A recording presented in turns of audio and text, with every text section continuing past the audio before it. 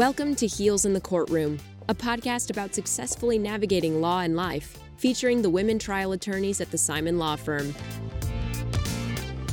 Hi, everybody. Welcome back to Heels in the Courtroom. I am Mary Simon, and I'm joined today by Amy Gunn and Liz Lenevy. In the last couple months, I have experienced in my clients' depositions lawyers on the other side who will say things or preface questions with kind of a narrative that isn't part of the question, isn't relevant to the case. And I can come to one conclusion, and that's that they're trying to get a rise out of my client and they're trying to scare my client. And oftentimes it happens in, we have really significant cases with a lot of damages going on, and attorneys are trying to tamp down what the damages are, to what extent our clients are hurt, and make them scared to bring their case to a trial. It just got me thinking about this concept of intimidation tactics. And I want to give some examples today of what I understand some intimidation tactics to be, and kind of brainstorm ideas and discuss how to deal with them when we have to, or when we should, if it's during the deposition, if it's after, if it's on a break. And I keep coming back to depositions because when I'm talking about intimidation tactics, I mean any circumstance where the opposing attorney has in real time opportunity to make a comment either directly to your client or in earshot of your client so they can hear it, and it kind of throws them off a little bit in whatever the context is. Let me talk about a deposition that I had a few weeks back. My client had been sitting in her deposition. We're on hour 4. It's getting to be a long day, long afternoon. I can tell she's getting a little bit anxious talking about damages and, how they've affected her personal life and what that means for her. And all of a sudden, the attorney, he kept jumping between medical records and then kind of pausing and looking up at her. And then he'd look at me, not her, and say something like, Mary, I'm going to have to ask these questions. If she's going to have to talk about this in front of a jury, then I'm going to have to ask these questions. And then he'd ask the question. What this attorney was saying had no bearing on the deposition other than to get a reaction out of my client. Subtle reminders that she was going to have to tell her life story in front of a group of strangers at a trial. Another thing he did during this particular deposition is he videotaped my client's depo. And I've only had opposing counsel do that on a couple different occasions, and it's got to be partly to intimidate them. I'm sure that they also want to get a good visual of who your client is to report back to their client, but that also can add a bit of intimidation for your client. And the last one, and this is something that this attorney kept saying repeatedly, and I addressed it with my client on a break, but he kept prefacing questions anytime she would identify a part of her damages and how it's impacted her life. He would come back with, surely you're not saying blah, blah, blah, blah, blah, kind of repeat back what her answer was. And she almost, at first, she was kind of thrown by it. And, is she saying that? And she took a second and thought about it and was like, well, can you re-ask the question? And I'm thinking, I don't want to undo everything she just said. But it's that moment, it's that game day decision that both of you have dealt with before, where it's, do I interject right now, potentially make my client even more thrown out of the tempo that she's in, make her think she's doing something wrong when she isn't? Or do you address it with counsel? And those are the moments that I'm talking about, is what is the best way to handle those? It starts with preparing your client for the absolute worst. And that includes having to say things to your client like they've probably scoured your social network, probably read every record in your medical file and picked out every awful thing that's ever been written, that's ever happened to you. They're going to try to intimidate you. They're going to try to make you feel badly about, number 1, filing a lawsuit, number 2, being hurt, number 3, blaming someone. They're going to do all kinds of things, and the only goal in doing that is to try to have you back away from this lawsuit. We're not going to let that happen, are we? So I invoke this idea that you've been through a lot It has taken you a lot of strength of character, a lot of physical strength, emotional strength to get to where you are right here in my office today. Think about everything you've been through, everything you survived, everything that has gone by, and yet you still get up every morning and you do what you have to do for yourself and your family. This person sitting at the other end of the table or across the table from you knows nothing really about your life other than what he or she has read in your medical records or found on your social media. They know nothing. And the only way they're going to intimidate you today is if you let them. So I start with almost a speech to pump them up.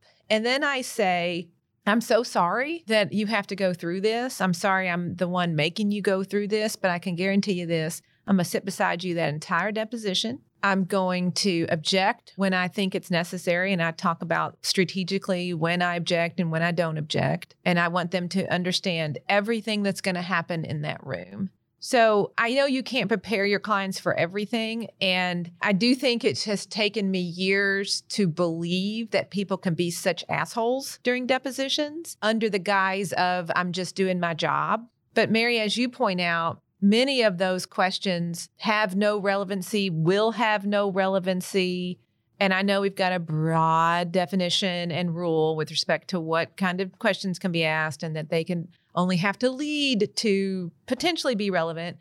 But, people abuse that all the time. So I just say, look, your goal today is to get through this. I know you can. We're going to do it together. We're going to tell that lawyer the truth of this case and everything that's happened to you. We're going to take whatever breaks we need to take. And I'm going to protect you when I think you need it. But under no circumstances are you going to let him or her get to you. Are you going to let him or her allow you to back away from this case? I'm not going to let you back away from this case. We're in this together. And I really do invoke a number of things, their own strength to get through it, their loyalty to me, my loyalty to them, and being in this together to get through this. And I'll tell you that it works. I am constantly amazed at how strong our clients are. But when you think about it, I've been through nothing as bad as most of what our clients have been through. I've been through nothing that would do anything other than just really require me to just drop out of life, right? You think about the things that they've been through and survived. This is nothing compared to what you've actually accomplished and what you've been through. So I start with that. And when it starts, and sometimes it's worse than I even expect, I'll take a break and I'll say, here it is. They're already starting. It's really worst case scenario. Again, I'm sorry, but this is not going to defeat us. It's just not. And I have had such admiration for clients who have had to go through terrible depositions like that and have survived. And at the end of the day, I know they're exhausted and I tell them how proud I am of them. And even throughout the course of the deposition, I will say, I'm very proud of you for this first hour. It's been difficult. And what I also believe is that if they don't appear intimidated or shaken in any way by the first set of shitty questions, then the questions get better. They usually get better because it's just a tactic. In the deposition that I had been referring to from a couple of weeks ago, I was able to have a mini consultation with Liz in the office over a lunch break. And everything that you've said, Amy, is so true. And it played out so well the rest of the afternoon, Liz. I asked, what am I supposed to do with these? They're just hammering her. This guy is hammering her. She's getting very frustrated. She's crying. It was an emotional roller coaster. And I talked to Liz. Liz was saying, you know what? You should explain to her that all he's trying to do is to get her to stop, and we have to stop it and continue it another day, because he kept asking that. And she's crying and maybe we should stop, but it's on video. And I'm saying, oh no, you're the one making her cry. We don't need to continue. So I talked to Liz about it. Liz said, pump her up, give her all the confidence that she needs right now, because she needs confidence when someone's just hammering her, and let her know that his goal at the end of the day is to get her to be rattled and angry in her responses or really upset with her responses. And the best thing she can do if she really wants to just get on even ground with this guy and let him know he's not going to be messing with her or put words in her mouth is to sit there and answer the questions. Just answer them, not really react. Don't get angry with the things he's saying. Everyone in the room knows that the questions are ridiculous. Just answer the questions. And we went back into the deposition after I had taken Liz's advice, talked to my client. We went back in and it was like a total shift when she started answering the questions and he would jump between different random things in her medical records from, I don't know, the year 2000 and mention things. And she would just go, I'm not really sure. I'm not saying that didn't happen. I just don't really remember it. And then he looked up from his paper and looked at me and went, do you think maybe it'd be best if we just continued this on another day? And I'm thinking, no, we're good. So it was excellent advice and it worked really well under these particular circumstances. But it's so true. We finished the deposition and I just wanted to hug her and just say, I'm so proud of you. You have no idea how, like 6 hours, you got through that and you owned it and you did so well. And honestly, I think in those situations, clients just need to feel validated. They need to know that what is happening to them is not okay. You recognize that, but it's sort of part of the game and they're going to get through it. If they're doing that, what that should tell you and should empower you to know is that it means they don't have a very strong case. Because if they can't attack you on the facts, they're going to attack you on everything else. And clients, when I explain that to them, now they're starting to pick up on, okay, it's just part of the game. It's part of the game. I'm not going to take it personal. I know what they're doing. And the fact that they're doing it indicates to me that I'm right. There is a reason that I am here. So I highly encourage our listeners to go back and review our episode on preparing clients, because that is really the first step in getting ahead of this whole intimidation issue. But what I do is I tell clients, we're going to role play right now. I'm going to be defense attorney and I'm going to be the meanest person. I'm going to be snarky. I'm going to be sarcastic. I'm going to have that tone and I'm going to ask you these questions. I anticipate that they're going to ask you in the worst possible way so that you know how to respond. And without fail, the client says, okay, I'm ready. And I ask the first question in some terrible voice of, well, I mean, couldn't you say that, you had a back injury before all of this? Are you exaggerating? Even if I know the defense attorney and the defense attorney I know is not like that, I still prepare my client for the worst. And I ask that first question and they're almost always caught off guard by how rude I am. And I say, look, if you can deal with me right now, then you can deal with anything that they're going to throw at you tomorrow. And you're going to be ready for it. And no matter how the question comes out, you are ready for it and you know your answer. And you also know that you are not to take the bait. So client preparation cannot be stressed enough. Additionally, the other issue is you have to pay attention in your client's deposition. I have seen this happen before where, not from our office, but I'm taking someone else's deposition, the defendant's deposition, and their counsel is on the phone, checking emails. They've got their laptop out. They've just been hammering away at a memo or something. I have no idea, sending out emails or writing Yelp reviews. I don't know what they're doing because they're sitting there, but they're clearly not engaged. And I try to be respectful in deposition, so I typically don't have too many contentious moments. But I've been on the other end of depositions where I can clearly see that whatever the line of questioning is getting under my client's skin. And so I know when to take a break. Or if it's something where it's starting to get really heated, I'll shift my body language. If it's something where my client's clearly uncomfortable, I will sort of scoot closer to them. I'll sit up straighter, sort of lean in just to let them know ultimately, look, it's you and the defense attorney going back and forth, but I am here to protect you. And I know you can do it because we prepared all day yesterday for it. I know you can do it. But if you need me to step in, I'm here and I'm paying attention. So those are the two things that I think are the most important to getting in front of intimidation is preparing your client and paying attention to your client. I love the idea about the physical changes that you make because we talk about strategic objections and when it's appropriate to object. Because what I say is, you may not hear me object. You may feel like, why aren't you objecting? Why are you letting this happen to me? Sometimes what happens if I object, that lawyer's not going to take it out on me. They're going to take it out on you. They're going to ask you more questions, harder questions. I am not going to shame this person from asking these terrible questions, although I try, don't get me wrong, I try, and sometimes it does. But you may think I'm not paying attention, but I am. And I will do the same thing, Liz. I'll kind of sit up straight and I'll do the evil eye. Don't underestimate the evil eye.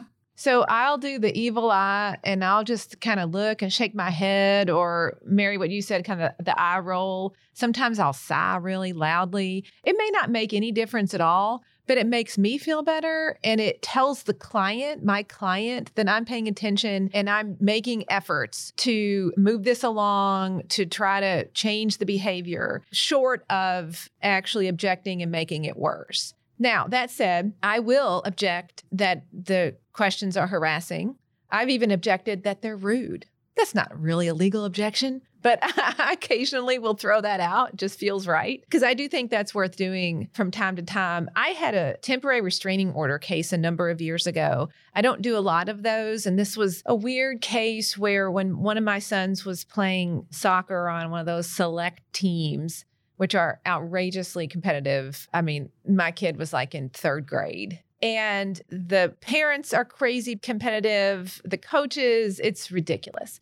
And the coach on the other team followed our coach after the game into the parking lot and was incredibly physically aggressive to him. And honestly, I can't remember if there was actual pushing involved, but like, I think he drove his car up to our coach and like tried to intimidate him with his car. It was ridiculous. Okay. So the coach calls me and said, what can be done? And of course I was like, well, I can't not do anything. I really don't know what to do. So I learned how to do a TRO and all these things. And I filed it and we had a hearing. And I mean, I had witnesses. One of the referees was a witness. And so with a TRO, you're in court and you're all standing up near the bench. At least this is the way it happened in the county where I was. And I had my client there. I had the witness there and I was standing there. And then the defense attorney, the lawyer for this person that we were trying to get the restraining order against, he had hired a lawyer. He shows up and I'm asking the witness, the referee, who is a woman, to tell her story. She tells her story. And then this lawyer calls her by her first name. Let's call her Barbara. I can't remember what it was, but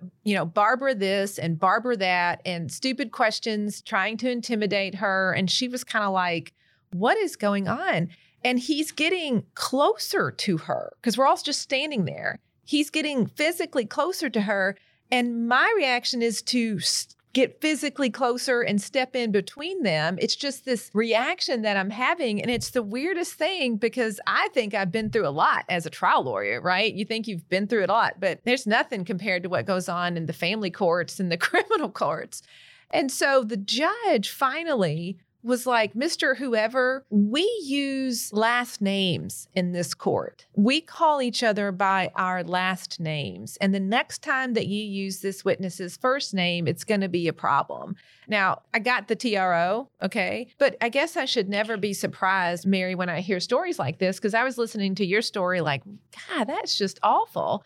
And then I'm thinking about over through the years, like, yeah, that's a tactic. And the best we can do is prepare our clients, step up when we need to, either verbally or physically sometimes, step up and just show as much as we can that it ain't going to work. It ain't going to work, buddy. Try all day long. Look at this client. She is solid. And then oftentimes it will just kind of fade away. Amy, your story reminds me of a protective order case that I had a couple years ago. It was a pro bono case. It was on Valentine's Day. Yikes. Because I remember thinking, how weird is it that I'm in a domestic dispute on Valentine's Day trying to get an order of protection for this woman. And it was a similar situation where the defendant had hired an attorney. And the point I'm trying to make here is I don't think intimidation works. I think it's a bad look, especially if you're doing it in the courtroom, because ultimately what happened is we went in there with sort of meh evidence. I'll admit it wasn't great evidence. And I had explained to my client earlier, if there's a chance that the judge is going to deny this order of protection because we're relying on a lot of speculation for this. And she understood.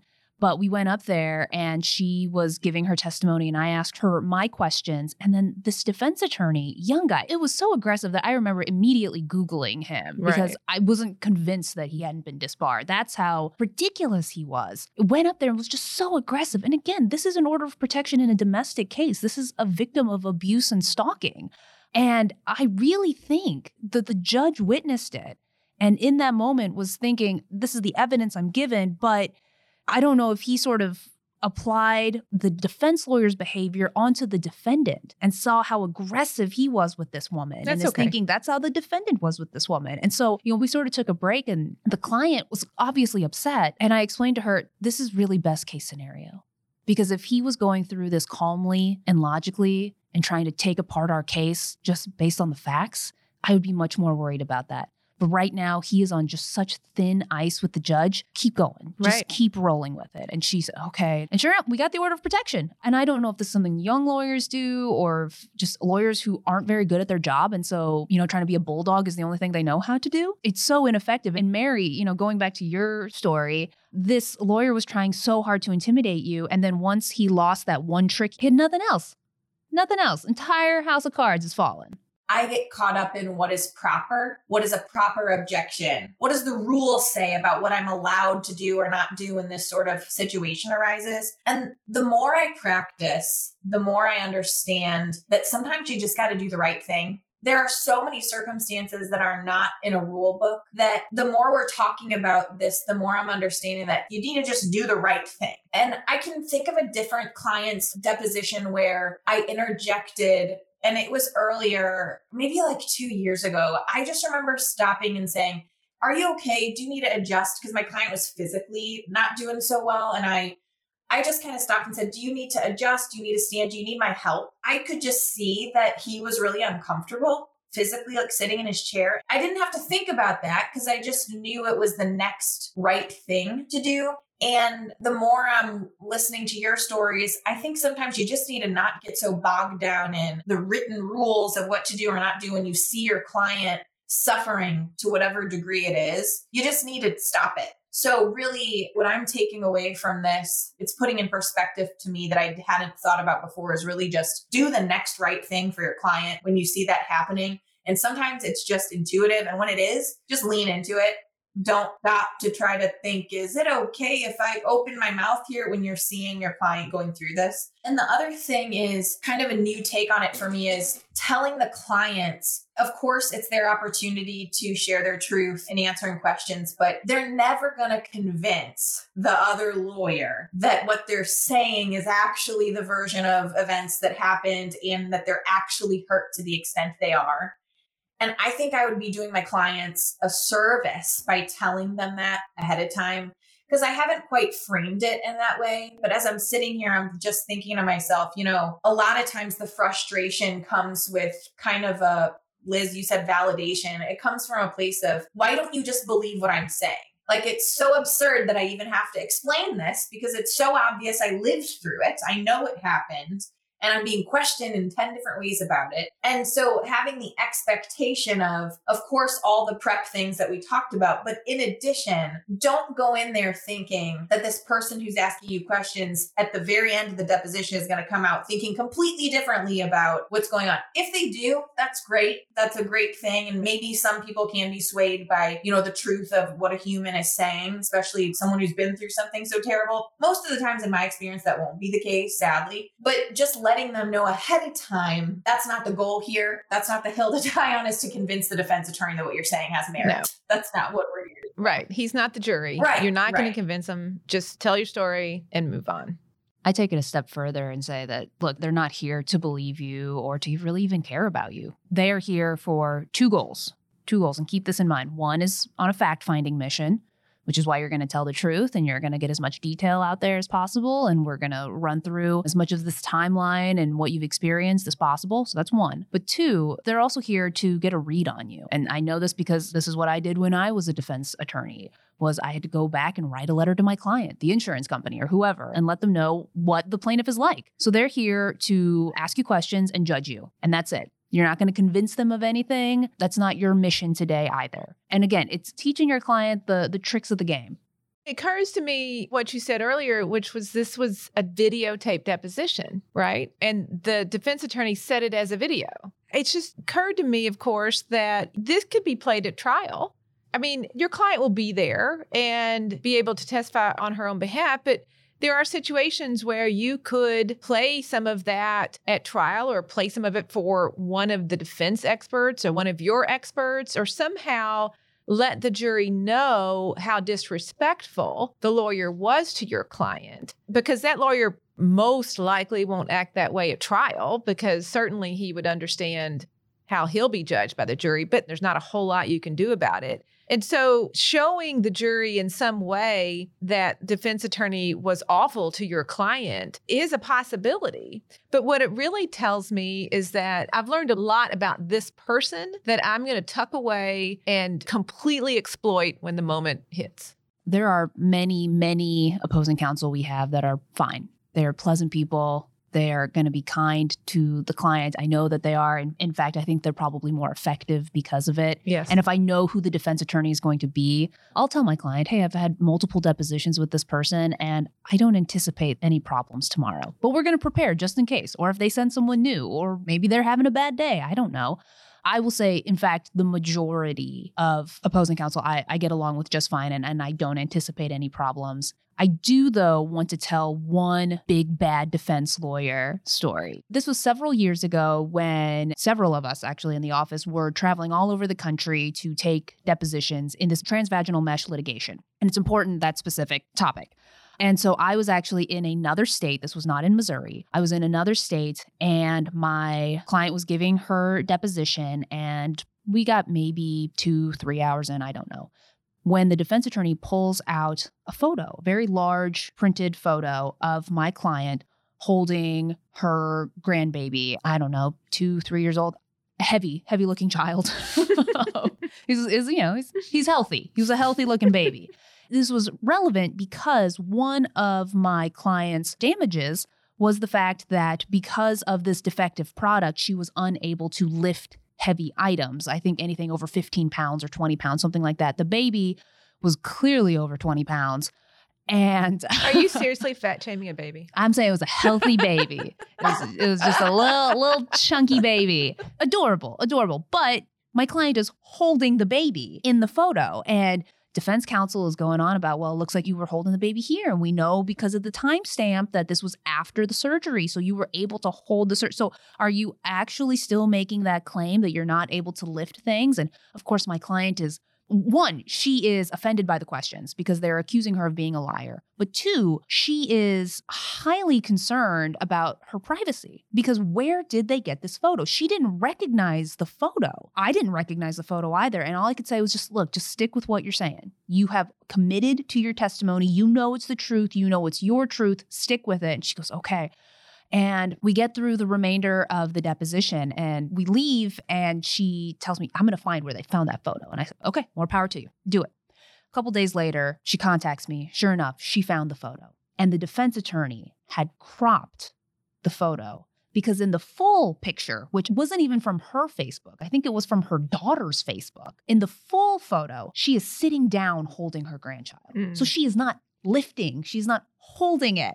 She is sitting down. So had we had the full photo, it would have actually shown what the truth was. But this attorney, in my opinion, malevolently. I wish I was surprised. I wish I could tell you that surprises me. She had cropped it to tell a story that was not the truth, to lie. And my client is understandably furious. And my lawyer brain immediately went, this is gold. This is great. Because if they pull this out in the trial, one of two things is going to happen. They're never going to use this photo because now we have the true photo, and we're going to tell the jury what giant liars they are. And they are going to shoot all credibility they have with the jury. One. Or two, you're never going to see that photo again. It's not going to come back to trial. So those are the two options. But that is sort of all this conversation about, intimidation. And that's what it was. They were trying to intimidate my client. One, we have all this information on you. And two, we're going to prove that you're a liar. And both of those facts were wrong.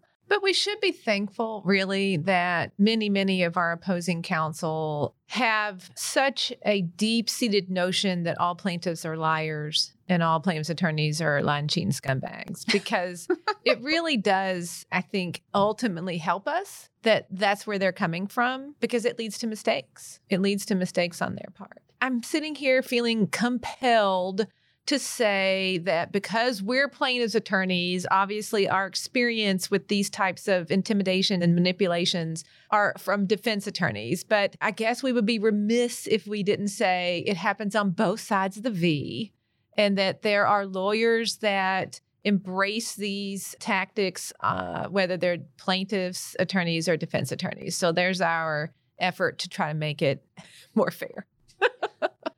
Back to this video issue, and this will be my last point. The video issue, if you know that attorney X can be awful in a deposition and that attorney X chooses not to videotape, maybe you should cross-notice the video. Maybe if they feel like the tone of their questions and whether they're coming over the table or I don't know, but if they feel like they're being watched or recorded with the audio versus just a transcript, maybe that'll teach them a little bit. So I think there's great education in knowing who the lawyers are that engage in this kind of conduct.